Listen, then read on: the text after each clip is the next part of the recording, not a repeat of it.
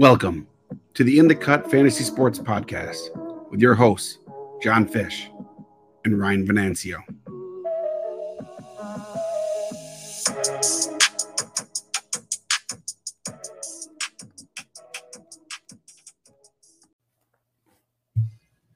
What is up, everybody? Welcome back. No longer welcome in, welcome back. We have been on a couple week hiatus, but we're back in the Cut Fantasy Sports Podcast with Ryan Venancio again. Ryan, how are you? I'm doing great, man. Back to glad to be back and talking about baseball, and took a few weeks off, but back on the grind every Sunday, baby. Yeah, absolutely. We wrapped up the basketball draft season, and then we had a weekend where I was sick and a weekend where you were sick, and then last weekend it was just, I don't think the ADP was out yet for the NFBC for baseball, so we decided to just hold off one more week. And now that we have some ADP, we're back in full force, and we're going to go over some ADP, like I said, for this episode. We're also going to add a couple segments to it. We're going to do a Did You Know segment where I'm going to list a couple things that are, some things that I kind of find, a little surprising. I use a lot of this stuff in my draft prep as well for one of these things, so that I have listed and written down. And then I got a little bit of trivia that's kind of play off the Did You Know segment. So we're going to get Ryan in the hot seat and see if we can stump him a little bit. I got some easy ones, and then there's there's a couple of a little more difficult. So yeah, so let's get into it. So what are your initial reactions here to the early ADP? Yeah, so a few surprises here. And after looking at it, after doing two DCs, I think strategy going in is going to be starting with hitters. I think getting two stud bats, like looking at Team 14, for example, and this is just based on ADP, this isn't an actual draft, starting like Harper Machado, starting Harper Freeman, Devers as a second round pick, just getting like two guys that maybe don't have a ton of steals, but chip in speed. Obviously not Devers, but someone like Harper, Machado, Freeman. Getting two stud bats like that are going to give you a ton of power, good batting average, and they're just reliable. Like, when was the last time Bryce Harper, Manny Machado, or Freddie Freeman were bad? Like, it's been years. So you just know what you're getting, even though Harper might clog util. That's just how I want to start my draft, with just two, really sturdy, reliable bats. Yeah, they're as safe as they come, basically. And the things that keeps them down towards the end of the first round is just kind of the lack of speed. A lot of people like to jump the speed guys up, including myself. So a lot of the first half of the first round, you're going to see a lot of the guys that are going to steal 20 plus bases, whereas the guys towards the back end of the first, you're looking at like Vlad Jr. and Bryce Harper and Machado, Freeman. Those guys are going to have massive counting stats. They're all going to hit for pretty good average. And their stolen bases aren't going to be super elite. You're looking at maybe 10 to 15 stolen bases, including Vlad Jr., who I believe stole 10 this past season. He stole 10, yeah. Yeah, so we can't write him off as a zero anymore, and especially with these rule changes coming, who knows? Maybe you can stretch it up to 15. I wouldn't count on it, but I don't think it's completely out of the question. But yeah, looking at this early ADP, I'm seeing tons and tons of pitching available in rounds 5, 6, 7, even round 8. There's tons of guys I like in there. So I've normally been a pitching early kind of guy, and you can legitimately go, if you want to fade closer, you could go 5 straight hitters and still end up getting 200 strikeout plus guys in the 6th and 7th rounds. And to me, that's insane. Like, I don't really remember that ever being something that could happen. But it looks this year like that's complete viable strategy. Yeah, I had done a draft. It wasn't a DC, but it was a Fantrax draft and hold. Still 50 rounds, same concept. And I started 5 hitters, and then I took something like Luis Severino, Chris Bassett, Drew Rasmussen, Frankie Montas, like all in a row. After I started 5 hitters, there was like a closer mixed in there too. But I was just, after starting 5 hitters, you would think you can't get pitchers that good, but you're able to.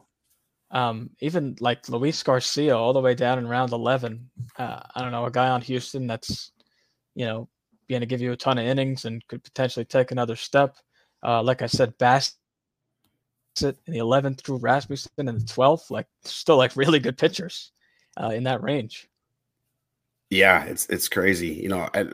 It's not somebody who I've necessarily been on the last couple of years, but Jack Flaherty in the 14th, we've seen him go in the top 3 rounds, a couple of years ago. And if he can somehow bounce back to normal, like he's got potential to just completely, dominate that ADP.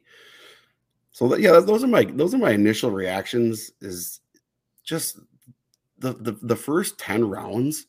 There's so much talent, not even just the pitchers, just everywhere. Like if you miss out on certain categories early, you can pretty much make that up easily in those, round 5, 6, 7, 8, 9, like in there.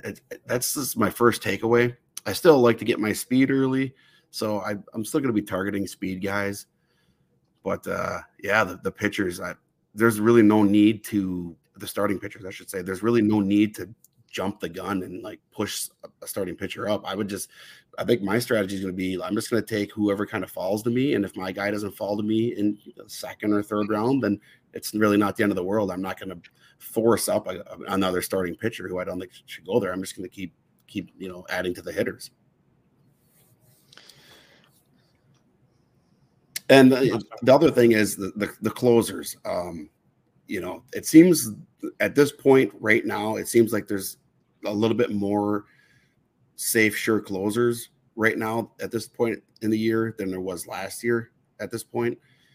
And now, obviously, last year we were dealing with the lockout, so that didn't really help much. I'm just looking at a lot of these closers in rounds 3 and 4 and 5. I think they're pretty safe. Even round 6, I think they're pretty safe. So, other than one guy who I'll get to here in a minute as one of my fades. But yeah, what do you think about that? No, I definitely agree with you there. And even if you stretch it down a bit, like sure, Joan Duran might not be like a 30 save guy, and it's hard to draft him as your first closer. But I think you could easily get 15 saves, amazing ratios, and a ton of strikeouts. I don't think I'll have much of him in the 8th, but it's not a horrible pick. Even Scott Barlow, who the Royals seemingly don't want to trade, should still get 20 or so saves. David Bednar, same thing. I mean, he's the Pirates closer. Wherever he gets traded to, if he does get dealt, you'd assume he's the closer. So there's still like Clay Holmes is probably the closer to start the year. So there's still like a lot of guys here that are 2 options or low end closer 1 options. Yeah, one of my biggest targets last year as well, Daniel Bard in round 9. I'm not sure if I'm going to be willing to pay that price, as I was paying, around 40, 41 prices last year. But you got to think he's the sure closer in Colorado too, and I think he just signed him to a 2-year deal, right? I think it was a 2-year deal. So they did. Can you believe he's 38 years old? Yeah, I mean it's crazy too. And then they didn't. He's coming off literally his best year of his career, and his value is never going to be higher, and they didn't trade him. So that's fine. That's good for me. It was good for me last year. Terrific for me last year. I mean, I got an extra 2 months of saves that I didn't think I was going to get, and this year it looks like he's going to be the closer again. Now, I don't know if I can rely on what he did last year coming again this year, but we'll see. So I know you touched on already about, you said you usually took starting pitchers early, and you're always about aces and bases. You have that same mentality looking at the board again. Maybe not so much aces, but you're still going to be drafting like your target in the first round is going to be like Witt, Tucker, J-Ram, Bichette, those guys. Yeah, for sure. I want that 5 category bat, or 4 category if they're not going to completely chip into batting average. But yeah, I want the power speed combo for sure in the first round. And this is part of the issue when we drafted in the Rob DiPietro early draft back in August. I think we did it. Yeah. I was drafted from the 15 slot, and I had, all those power speed options that I liked were gone. So I did go with Vlad Jr. and I did go with Dylan Cease. And looking at it now, the way the board is played out, I would never have taken Dylan Cease there probably, even though I love Dylan Cease. But just seeing how many starting pitchers are available, I probably would have doubled up on hitters there at the 15 spot. Burns and Cole, who are, on ADP now, Burns at 15 and Cole at, the third pick of the round, the second round. So, pick 18 like that. Those guys were off the board in our draft. So I would have taken one of those guys for sure. Those are my top two. But yeah, it was tough I just don't like getting behind in speed. And one of my pieces is going to kind of touch on that. But yeah, what about you? What's your thoughts for your normal draft strategy normally, and then compared to this year?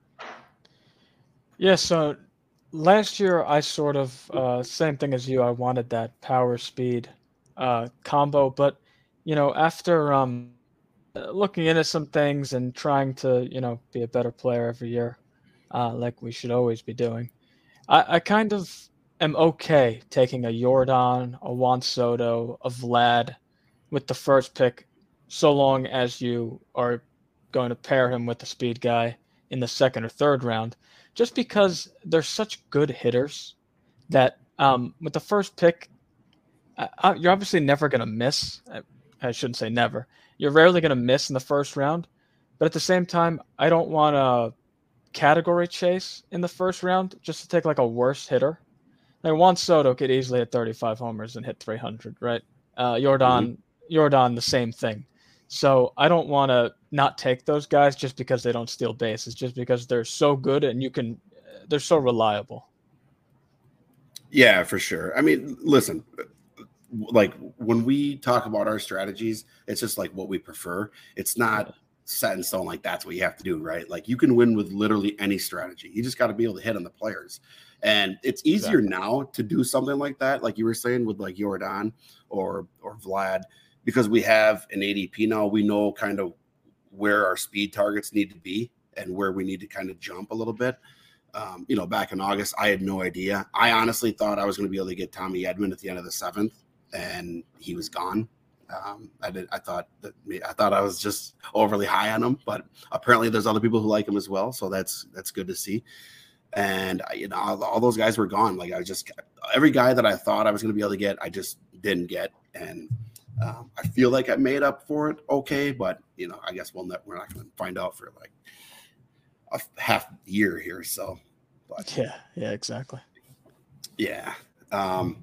So let's go over like a couple guys that we're interested in here in like the top 100, just looking at kind of the ADP right now, and we'll go over a couple guys that we're out on.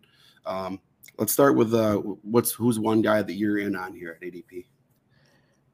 It's gotta be for me Xander Bogaerts. Xander Bogaerts' ADP right now in drafts is 85. That matches up with this thing, right? Yeah, 84.61. Yeah. Where is he? Oh, okay. I'm sorry, I was reading it the wrong way. 85. He's just too good of a hitter to be going that late. I understand he only went 15-8 last year with a 310 batting average. But we were talking to Jason in the Zoom call this Friday, a few days ago, and he was saying how Bogaerts, hurt his shoulder early in the middle of the season. It sort of sapped his power. And if you look under the hood, everything is basically the same as it was the year before. His hard hit rate was down a bit, but it's in line with his career norms.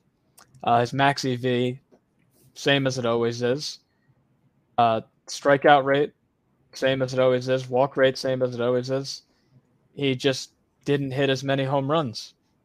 The year before, he had 23 homers, 5 steals, 90 runs, and a 300 average. He's hit 295 or higher 4 consecutive seasons. And he's hit 20 home runs In 2018, he hit 23, 2019, 33, 2021, 23. So you're getting 23 homers, good counting stats, 5 to 10 stolen bases, and a 300 average. Like, that's insane to me with a sixth round pick. Um, he's just A, so safe, and B, such a productive player every year. Yeah, I completely agree. And we've kind of talked about this. We love a lot of those shortstops that are going right in there, like the 5th, 6th round. And you got, Dansby Swanson, Seager, O'Neill Cruz. I know we're both high on. We both like Wander Franco. We both like Alexander Bogaerts. Yeah, it's but Alexander Bogaerts, like, yeah, he's about as safe as they come, right? As far as batting average and the counting stats. If you look at all the teams that need a shortstop, they're all good lineups, right? You're looking at the Braves, possibly the Red Sox, the Phillies, like the Dodgers, and kind of in the mix as well with Trey Turner being a free agent. So like all those teams are very good offensively. So no matter where these guys kind of sign, as long as somebody doesn't come out of the woodwork, like, I don't know, like the Marlins, that would be a very bad situation. But Yeah. a lot of these teams that need a shortstop are very good offensively. So no matter where he signs, he should be producing really, really well. And yeah, like you said, I think we'll see some power come back. I'm not sure how much we're going to get in the stolen base category, but if you're drafting the way, like we just got done talking, like the way I like to draft, like I'm generally not looking for the stolen bases, but I don't really need the stolen bases. I should have already addressed it. And that is exactly why it's a perfect lead into my guy that I'm targeting, who is Corey Seager. And if you look at, he's going at 74.83. So you're looking at one of those guys, again, that's going in the mid 5th round. We've seen him in the 6th round a couple times. That's the target I'm looking for right there. He had a little bit of a down year in the batting average, but I don't expect that to happen again. His strikeout rate is insanely good. He had a really, really bad BABIP. So I think he's a guy that could maybe really benefit from this the new shift rules. But his K rate is phenomenal. Everything looks to be pretty much the same. He's always just kind of had the injury issues. That's always kind of been the issue for him. But, he hit 33 home runs last year. He's got 91 runs, 83 RBIs. He only hit 245, but if you look at it, like the last couple of years, 307, 306, that batting average is going to come back up. He's not a 245 hitter. There's just no way. No, definitely not. I love the Seager pick. And it was also people sort of tout him as injury prone, and he really isn't. He got in 2021, he got hit in the hand with a pitch. And in 2018, he got Tommy John surgery. Other than 2019, he played 135 games, 151 last year, and then 145, 157 the 2 years before he got Tommy John. Yeah, I really don't think he's injury prone. It's kind of just 2 crazy injuries that hit him. But yeah, I agree on the batting. Sorry, go ahead. No, go ahead. I just didn't he have a hip issue or something as well? I thought he had a hip something to do with a hip or something. He might. Yeah, he might have in between. I was sort of just looking at the two times he missed a big chunk of games. It was from a broken hand and Tommy John surgery. But yeah, he might have in 2019 he might have had a hip issue or something, or 2021 maybe missed a few games from hip injury. Yeah. Okay. Yeah. Yeah. No, you're right. And again, he's another guy you're not going to get a whole lot of speed out of, if any, which is fine. Same reason for Bogaerts, right? Like I want to have a lot of speed already on my squad before I take somebody like him or Bogaerts. Let's go with who's your second guy that you are interested in here at ADP? So my second guy is going to be Kevin Gausman. His current ADP is 68. He's the 26th pitcher off the board. And be like in the Alcantara, Cease, Woodruff tier, to be honest with you. if you look at stuff and command metrics, which I really like, Saris's stuff and command metrics. Kevin Gaussman has a 115 stuff, 107 command, elite numbers, and his huge metric is pitching plus. And in pitching plus, Kevin Gaussman is only behind Tyler Glasnow, Jacob deGrom, and that's it for starting pitchers. If you go to strikeout minus walk rate among qualified pitchers, Gaussman was 5th in all of baseball, only behind Aaron Nola, Carlos Rodon, Gerrit Cole, and Shohei Ohtani. Why he had such a rough second half, I'm not sure, but he had a 360 BABIP, which is just ridiculous. I don't really know how that happens. Maybe the Blue Jays defense was really bad, or he just got crazy unlucky. But Gaussman to me is someone that he had a 2.3 FIP last year. That's insane. The Ks are amazing. The walks are amazing. The home run suppression's amazing. Like I said already, the stuff and command is off the charts. And he gives you a ton of innings. I just think he should be a top 2, 3, 4 round pick, and you're only getting the discount again because he had a really, really high BABIP last year. Yeah, I agree. He really got the walks under control. 1.44 per 9 was easily the best of his career, and his K per 9, his K per walk was also easily the best of his career. He had never been over 5 K per walk, and he was 7.32 last year. So obviously pitching, a lot of people had concerns last year, myself included, that he was going back to the AL East. I was clearly wrong. And everybody else who thought the same of me was also wrong. And I think it was just the BABIP, maybe just had some bad BABIP luck in the second half. But everything looks really good. The K per 9, the walk per 9, the swinging strike. And like you said, this all the stuff is right there. And he's also, pitching for the Blue Jays, which is an elite offense with one of the better closers in the game as well. So wins, I would expect him to have more than 12 wins last year. I don't really like to draft players just for wins, but if you have a good offense, you're a good pitcher, and you have a good end of the bullpen, usually the wins will come. Yeah, and Toronto isn't as hitter-friendly of a park as you would think. It's actually middle of the road. It's even leans towards pitcher-friendly. So that's a huge plus for him as well. Yep, absolutely. For sure. My second guy that I am in on at ADP is going to be a closer, actually. Camilo Doval at 92.72. So you're looking I'm sorry, Camilo Doval is 85.06. I wrote that down wrong. But you're looking at towards the end of the end of the 6th round. To me, he's completely locked into the role. I love the K per 9. The thing I'm a little concerned about is the walks. I think he can get that under control. And if he does, he's going to be one of the most elite closers in the game. And the Giants, while I do think the Giants are not going to be as good, I think they're going to spend some money, hopefully here in the offseason, and kind of build up that offense a little bit, make it a little better.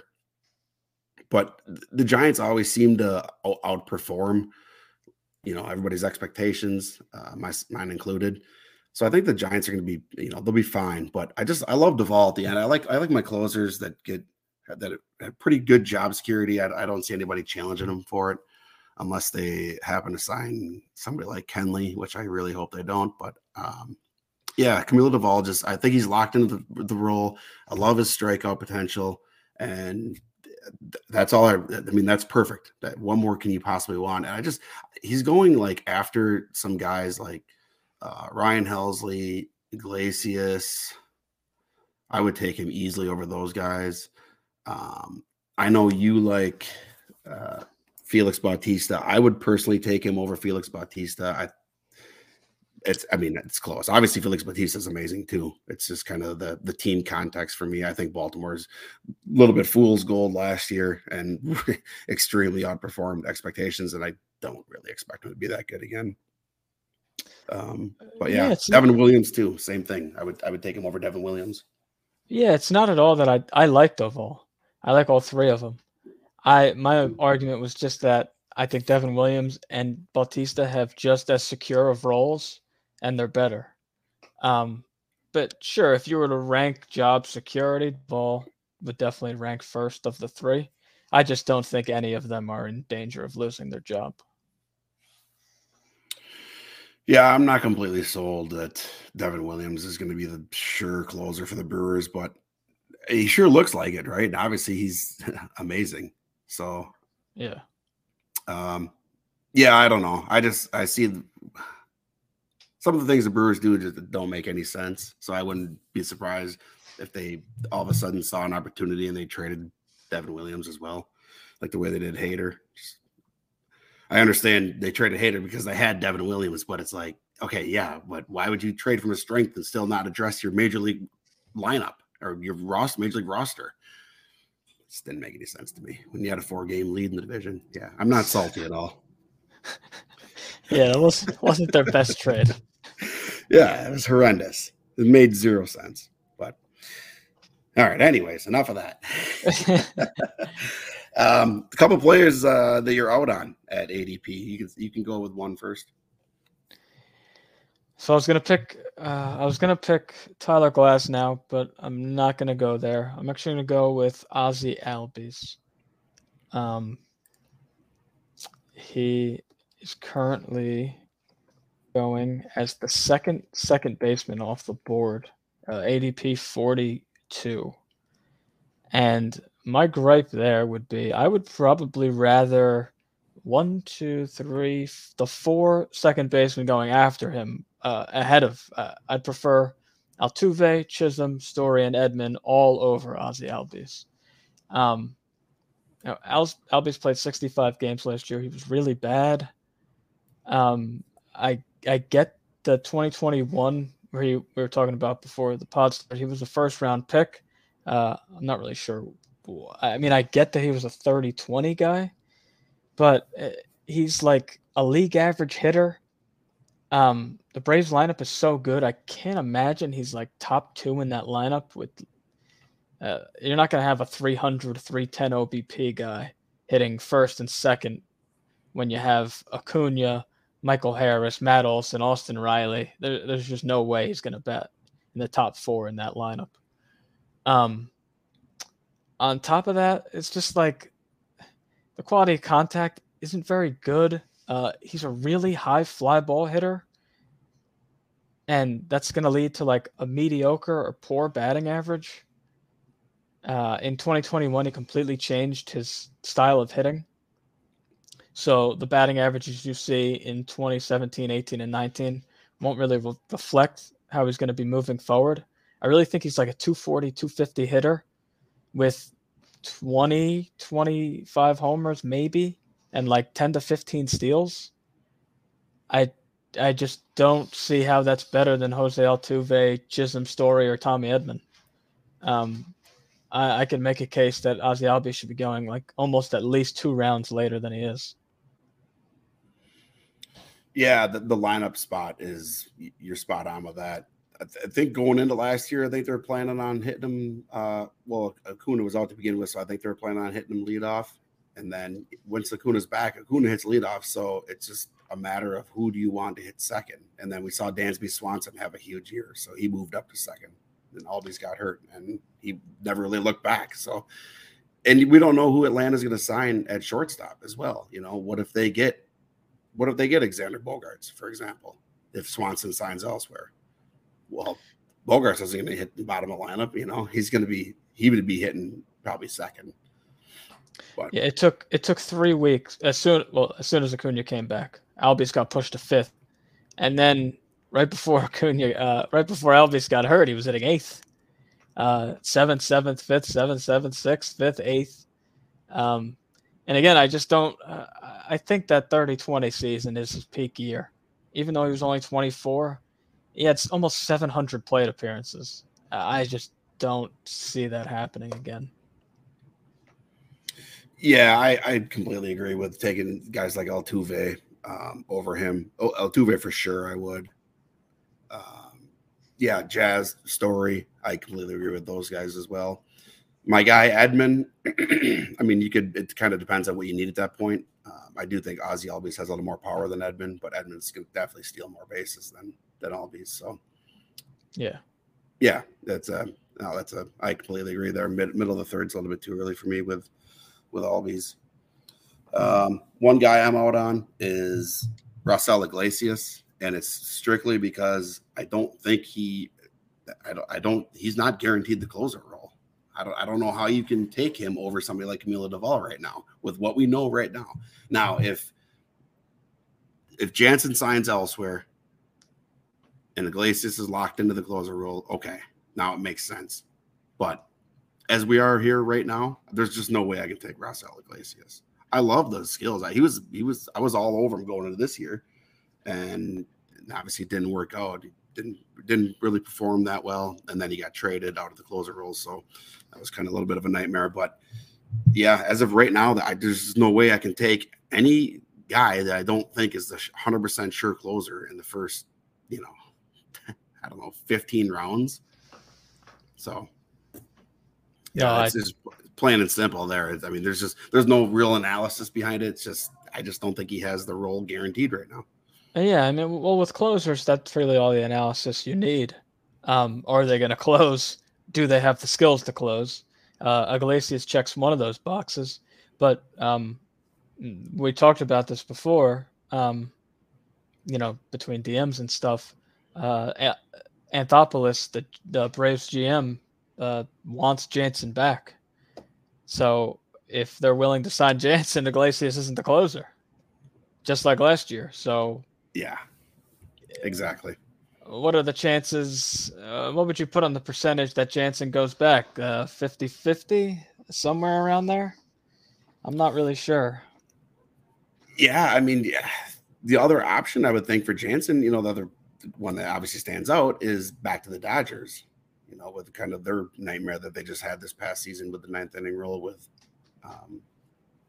Kimbrel. But yeah, I mean, we don't know. Did Jansen love playing Atlanta? If he loved playing Atlanta, he'd be more than willing to sign back there, right? And yeah, I just don't think Iglesias is like 100. He's not guaranteed the role right now, so I just can't take him this early. No, I totally agree with you there. So who do you got for your second guy? My second guy is going to be. I'm sorry. Did we want to do top 100 in ADP or just anybody on the board? You can pick anybody. Yeah. Okay. So it's a 10th round pick. I'm going to go with Brian Hayes. I get third base is bad, but Brian Hayes was like legitimately terrible last year. I don't know how you could draft him with your 10th round pick. Yeah, it's just the stolen bases, right? He was good in that category. He had 41 RBIs last year and 7 homers and hit 240. How are you drafting him in the 10th round? I don't get it. I mean, 20 stolen bases from your third baseman is huge, but he now has 2 consecutive seasons with an 88 WRC plus, which is very, very bad. And on top of that, I had worries about Hayes going into 2022, and everyone told me, oh, well, it was his wrist. He was hurt. It was, this injury. Okay, well, what happened this year? At the end of the year, he said, oh, well, I was injured. Okay, well, so you've played 2 consecutive seasons injured? Or you're just not good. Like, you can't have it both ways. Like, you couldn't have played both seasons injured the whole time. That's just not possible. So I don't know. I just think he's a bad hitter. He hits the ball hard.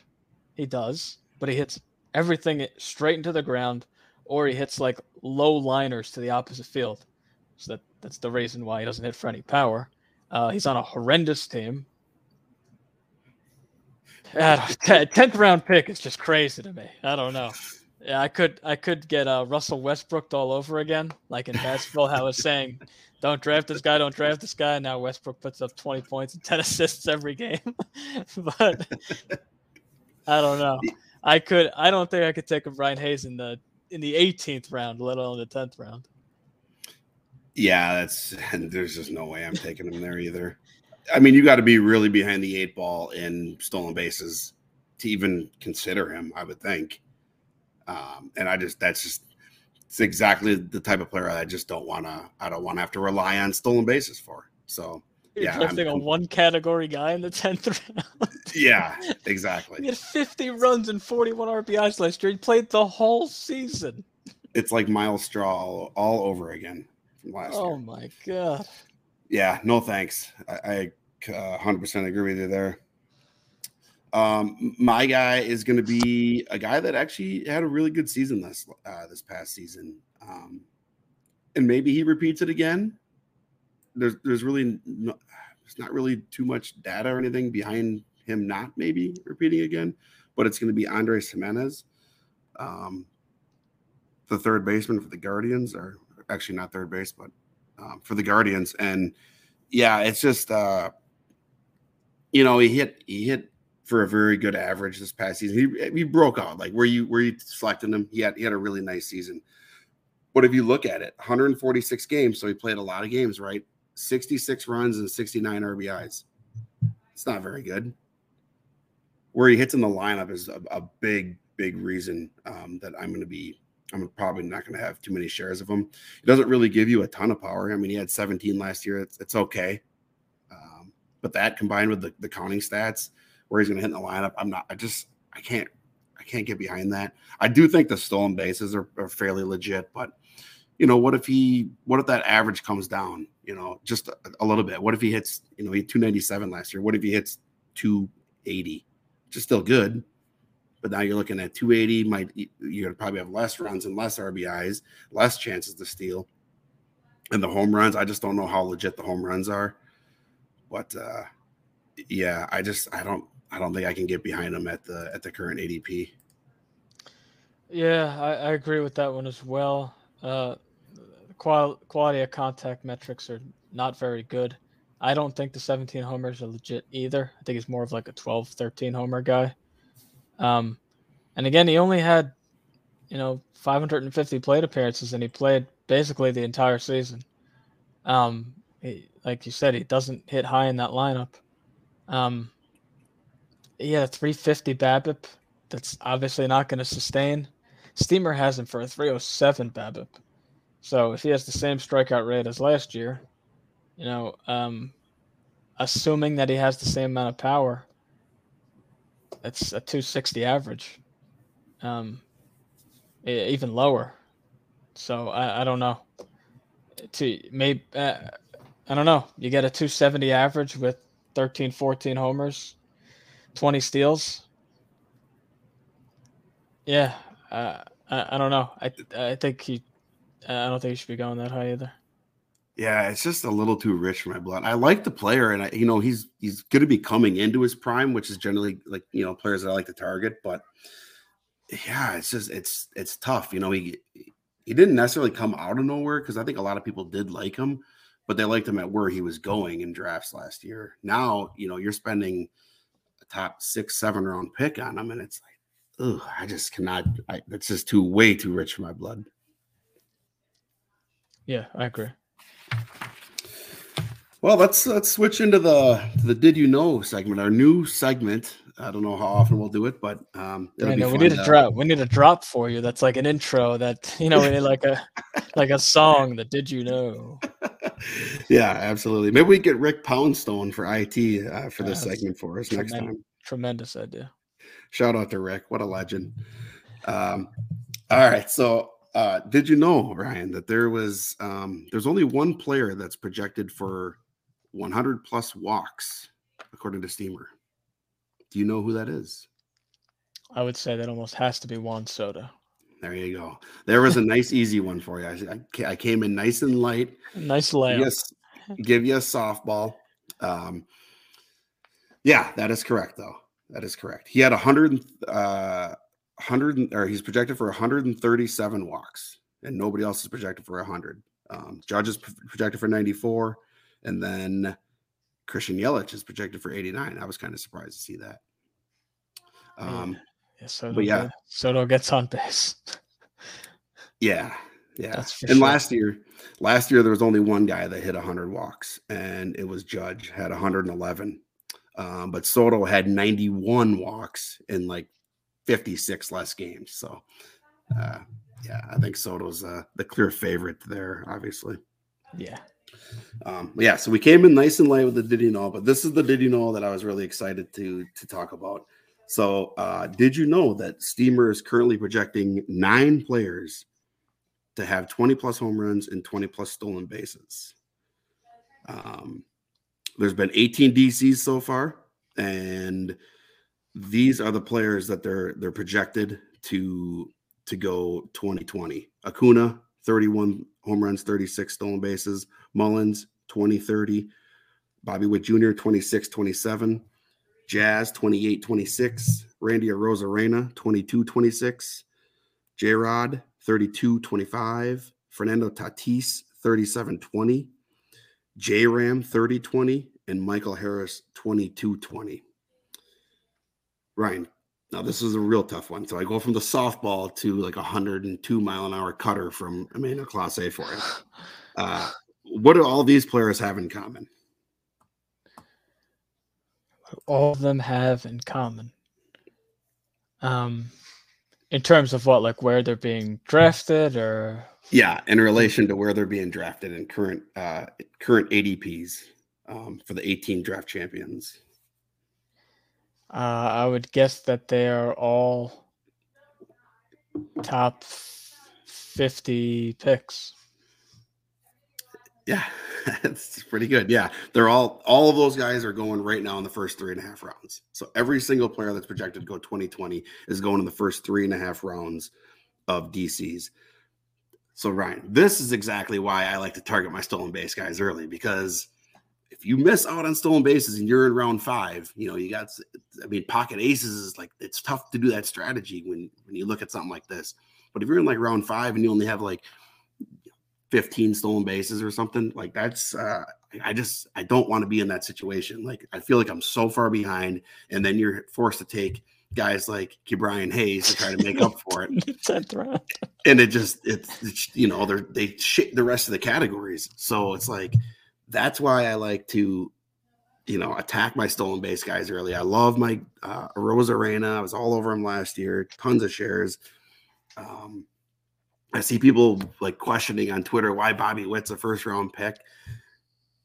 It's like, okay, well, this is exactly why, because stolen bases is a category. When you're playing an overall competition, you can't punt any categories. So, No.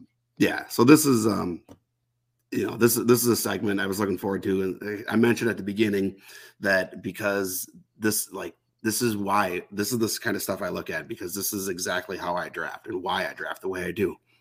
But there were some notable misses that are not projected for 2020. Trey Turner is projected for 19 and 23.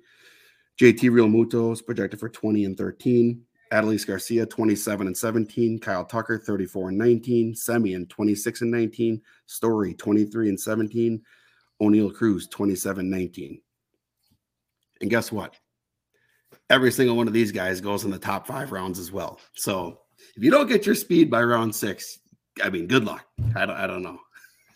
No, I totally agree with you. Like I said, I wouldn't be opposed to taking Soto, Jordan, Vlad like that in the first round.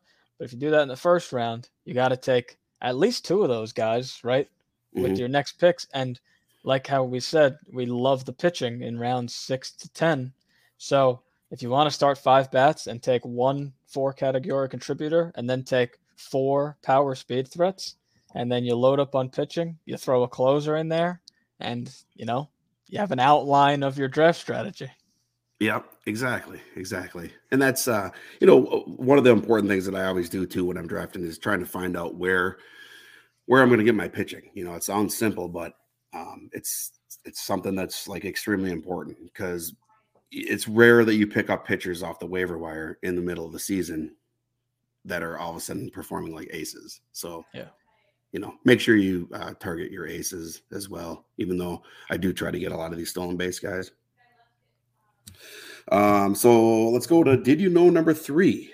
There were 5 players last year who had 100 plus runs and 100 plus RBIs. Ryan, can you name them? 3 players, you said? 5 players. 5 5 players. players had 100, 100, 100. Yep. 100. One's got to be Judge. Yep. He had 131 RBIs, 133 runs. One's got to be Goldschmidt. Yep. 115 and 106. I would guess one is Pete Alonso. Is not on the list. Not on the list. Jose Ramirez. He is not on the list. Wow. I thought J Ram had 100 runs for sure. It's a little tough. Freeman. Yeah, Freddie Freeman had 100 RBIs and 117 runs. J-Ram had 90 runs, by the way. 90. That's not really close to 100, though. Pete Alonso was close. He had 95 runs, 131 RBIs. We got Judge, Goldie, and Freeman. We got 2 more. Frankie Lindor? No. He is not on the Man. Lindor was close too. 107 RBIs, 98 runs. Jeez.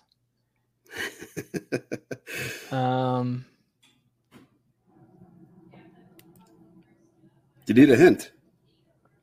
Sure. I'd love a hint. The remaining 2 guys both play in the NL West. Both play in the NL West. Is it one Manny Machado? That is one. 102 RBIs, 100 runs. I barely got there. Yeah. The other guy barely got there in both of the categories. I was going to say Mookie Betts, but I didn't think he had the RBIs. Is it Mookie Betts? It is not. Same team, though. So it's got to be Trey Turner, then. Yeah, there you go. Trey Turner, 100 RBIs and 101 runs. Oh, wow. Another one barely got there. Yeah. So 5 last year. There's 2 projected for this year. Can you guess them? 2. I would imagine it's Judge, right? Unless they're regressing him that much. Yep. Judge, 113 RBIs, 102 runs, projection on Steamer. The second one's going to be tougher. I'm going to say Mike Trout. It is not Mike Trout. Sorry, the Judge is 103 RBIs, 107 runs. The second one is actually Vlad Jr., 113 RBIs and 102 runs. Vlad Jr. Yeah. Which I could definitely see. And I hope since I did take him already. Yeah, I mean, absolutely. He did it in 2021. So. Yeah, loaded lineup. I mean, I think we saw a lot of those Blue Jays hitters kind of struggle a little bit, especially the first half of last year. Bo Bichette, most notably. But, man, did he go on a tear to make up for it at the second half of the season. It's funny, when we did that Rob D draft, that was in August, and I think it was just prior to when he went nuts. And, he went in the early 3rd round in that draft, and now his ADP is, safely in the first. He's going at, pick 12. So, it's crazy how fast stuff changes. Yeah, and his final line still looked awesome. The stolen bases weren't quite as high, and the power was like mid-20s. But again, he's another guy who's an easy candidate for 100 with a 290 plus average. So he's a good solid 5 category bat. Absolutely. So I got one more. Did you know there were 11 total players last year who hit 300 in a minimum of 125 games? Freddie Freeman at 325, Judge 311, Jose Abreu 304, Nathaniel Lowe 302, Benintendi 304, Jeff McNeil 326, Goldie 317, Luis Ariz 316, Bogarts 307, Jordan 306, and Altuve 300. This year, there is 1 player projected to hit 300, according to Steamer. Can you name him? 1 player projected to hit 300. I'm gonna say Yordan Alvarez. It is not. It is Luis Ariz, projected hit 304. Luis Ariz. Yeah. So that concludes the Did You Know segment. I do have one more trivia question for you, though. Okay, let's hear it. Two players two players last season had 20 plus home runs and 30 plus stolen bases. Do you know who they are? Two went 20-30. I believe Rosarena was one of them. That is one. And the second one, Bobby Witt. There it is. Nice. Yeah. Good. Nice one. Yeah. I can't. I don't understand the not drafting Bobby Witt in the first round thing. He just went 20-30, and he's 22 years old. Yeah, I mean, he's only going to get better, right? And now he's got more experience, and I don't. He's a clear first rounder for me. Like even Michael Harris, I'm not going to have any of in the second round, but I don't think it's a horrendous pick. I just won't be doing it. Yeah, I don't know if I could do the Michael Harris either. He fits the profile that I like, the power speed combo. Yeah. I don't know. Maybe I'm just biased because I didn't get him anywhere last year, and I'm mad at him. Now he owes me. He needs to do bad this year. But I don't know. I just I need to look into him more. We're still in middle of November, so there's still a lot of prep that needs to be done. But absolutely, I just don't know. I mean, it's kind of the same thing as as Albies. I just don't know where he's going to hit in the lineup. I don't know how the shortstop is going to shake out for the Braves. Does Dansby go back there? Does Dansby go back there and hit second with Acuna hitting first? I don't know. So I guess I can't get totally on board as of right now. Yeah, my two big gripes with him are that his ground ball rate is ridiculously high. He hits twice as many ground balls as he does fly balls. He had a 23% home run to fly ball rate last year, and that was double what he did in the minor leagues. So I can't imagine that sustains. And he had a 42% chase rate, which is ungodly high for a 21-year-old. Well, he's going to be 22. For a 22-year-old, it's not insane. But again, this is a redraft league. It's not a dynasty league. How does he adjust? The Braves played the Mets in a really big series. And it was a game, I think they played Bassett, DeGrom, Scherzer. I forget exactly how Harris did in those 3 games, but in the at-bats I remember, the pitchers, they just weren't throwing him strikes. And, he was still swinging at him because he swings at everything. So I think that's how, and I believe he went 1 for 13 in the playoffs, Harris. I just think that's how pitchers are going to attack him next year because everyone knows his weaknesses now. Can he make the adjustment? Sure. But that's a really, really risky pick in the second round. You could say the same about Bobby Witt, but Bobby Witt and Julio Rodriguez already went through their adjustment period, and they overcome it and had really good second halves. Harris played a lot of the season, but I think he's going to have a huge adjustment period next year. Yeah, I 100% agree. It's just like you said, the pitcher's adjusted to him. Now, can he adjust, back to them? And yeah, can he do it? Sure. Have we seen him do it yet? No. So it's it's such an expensive pick. I need to have a little bit more of a safer option there, and he's just not it for me. I mean, it's kind of like how Luis Robert, Robert, however you want to pronounce his name. He's another guy I just can't take because I haven't seen him play a full healthy season. He's just always some kind of an issue with him.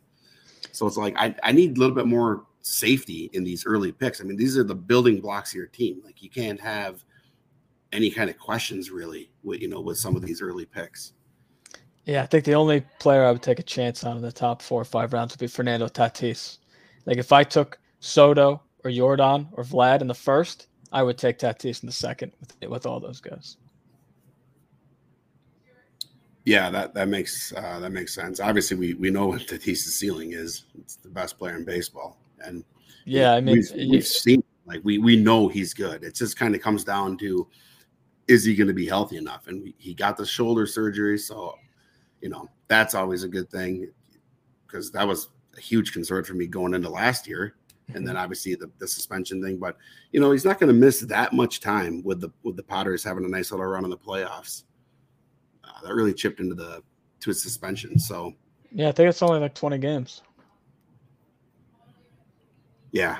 So as long as he's healthy enough and good to go, I think he's going to be a guy that, he's going pretty expensive right now. Middle of the seconds, it's a pretty high price, but if he's healthy in spring and it's literally just the missed games for suspension, he's probably going to be a first round pick. You just got to, it's, his, whatever, 5 months plus, replacement is still going to be a first round value. Yeah, if you pair him with Ha-Sung Kim or something like that, let's say, it's going to be a top 5 pick value. I even think Tenet, a little bold prediction, even though it's not really that bold. I think Tatis is going to be the consensus 1-1 for the next half decade. I think he's that good. He's almost like a 40-20 lock when he's healthy.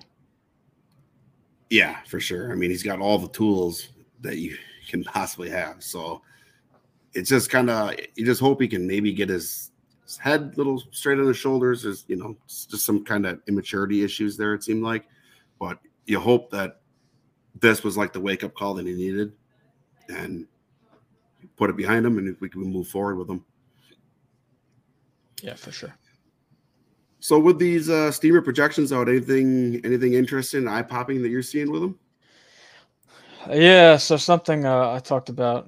I didn't really go into detail on. I was on Rob DiPietro's pod, the Pull Hitter pod, and he had mentioned to me, because I didn't even notice this, that Joey Meneses is projected for 29 home runs.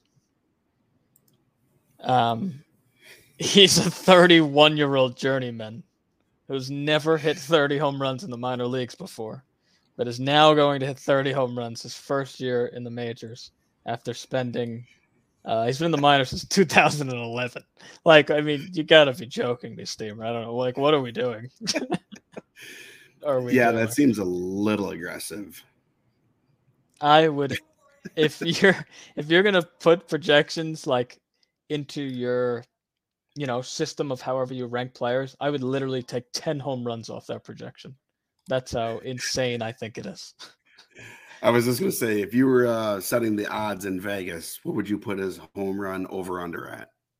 Only because I think he's going to play so much on the crappy Nationals. I think 19.5 is perfectly reasonable. The 29, the projections are 50th percentile outcomes.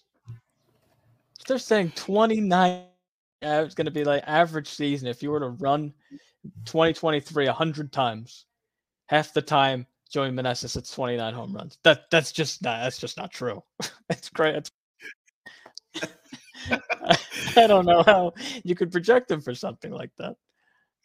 Yeah, that's that's incredibly aggressive. I'm just looking at some of the guys that they have him over, like Anthony Santander. Give me Santander over him easily. Willie Adames, Christian Walker. Give me Christian Walker. Eugenio Suarez. Give me him. Crone, Seager. I mean, I think all these guys. Suarez, all those guys hit 30 homers every year they're healthy. Joey, he's a 31-year-old journeyman. 31 years old. Like, this isn't like some 24-year-old stud that just got called up. And like, his minor league numbers are good. Like, from 2018, he didn't play in 2019 for whatever reason. 2021, 22, his minor league numbers are good. Why did he never get a chance? Like, that doesn't happen in 2022, where guys are really good in the minor leagues and they're just stuck there forever. Then they get called up and they're these studs for years. Like, that doesn't happen anymore. And it took to be on the Nationals for him to get called up. I mean, I'm just looking at this whole projection. I mean, honestly, if he hits his projection, he's going to be the steal of the draft season. But he's going to be a fourth rounder.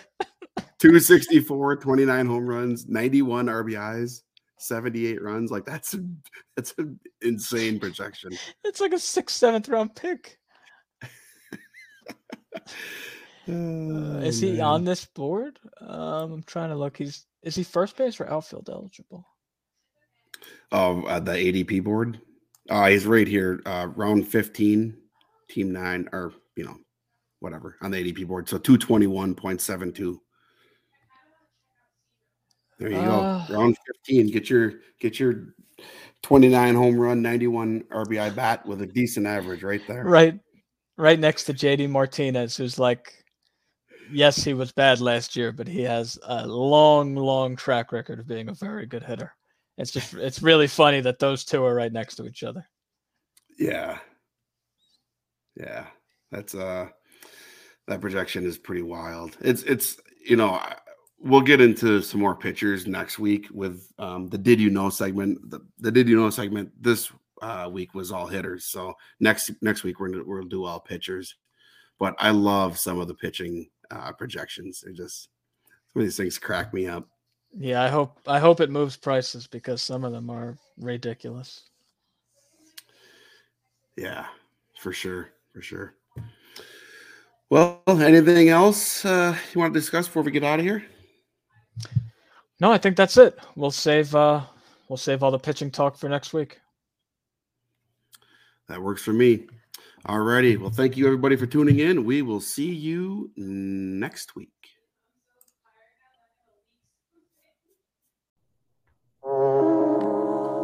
Thank you for once again tuning into another episode of the In the Cut Fantasy Sports Podcast. Ryan and I really appreciate the support. You can find me on Twitter at Pile of Dial. Ryan is at Ven_Armbarn. In the words of the legendary 50 Cent, joy wouldn't feel so good if it wasn't for pain. Peace.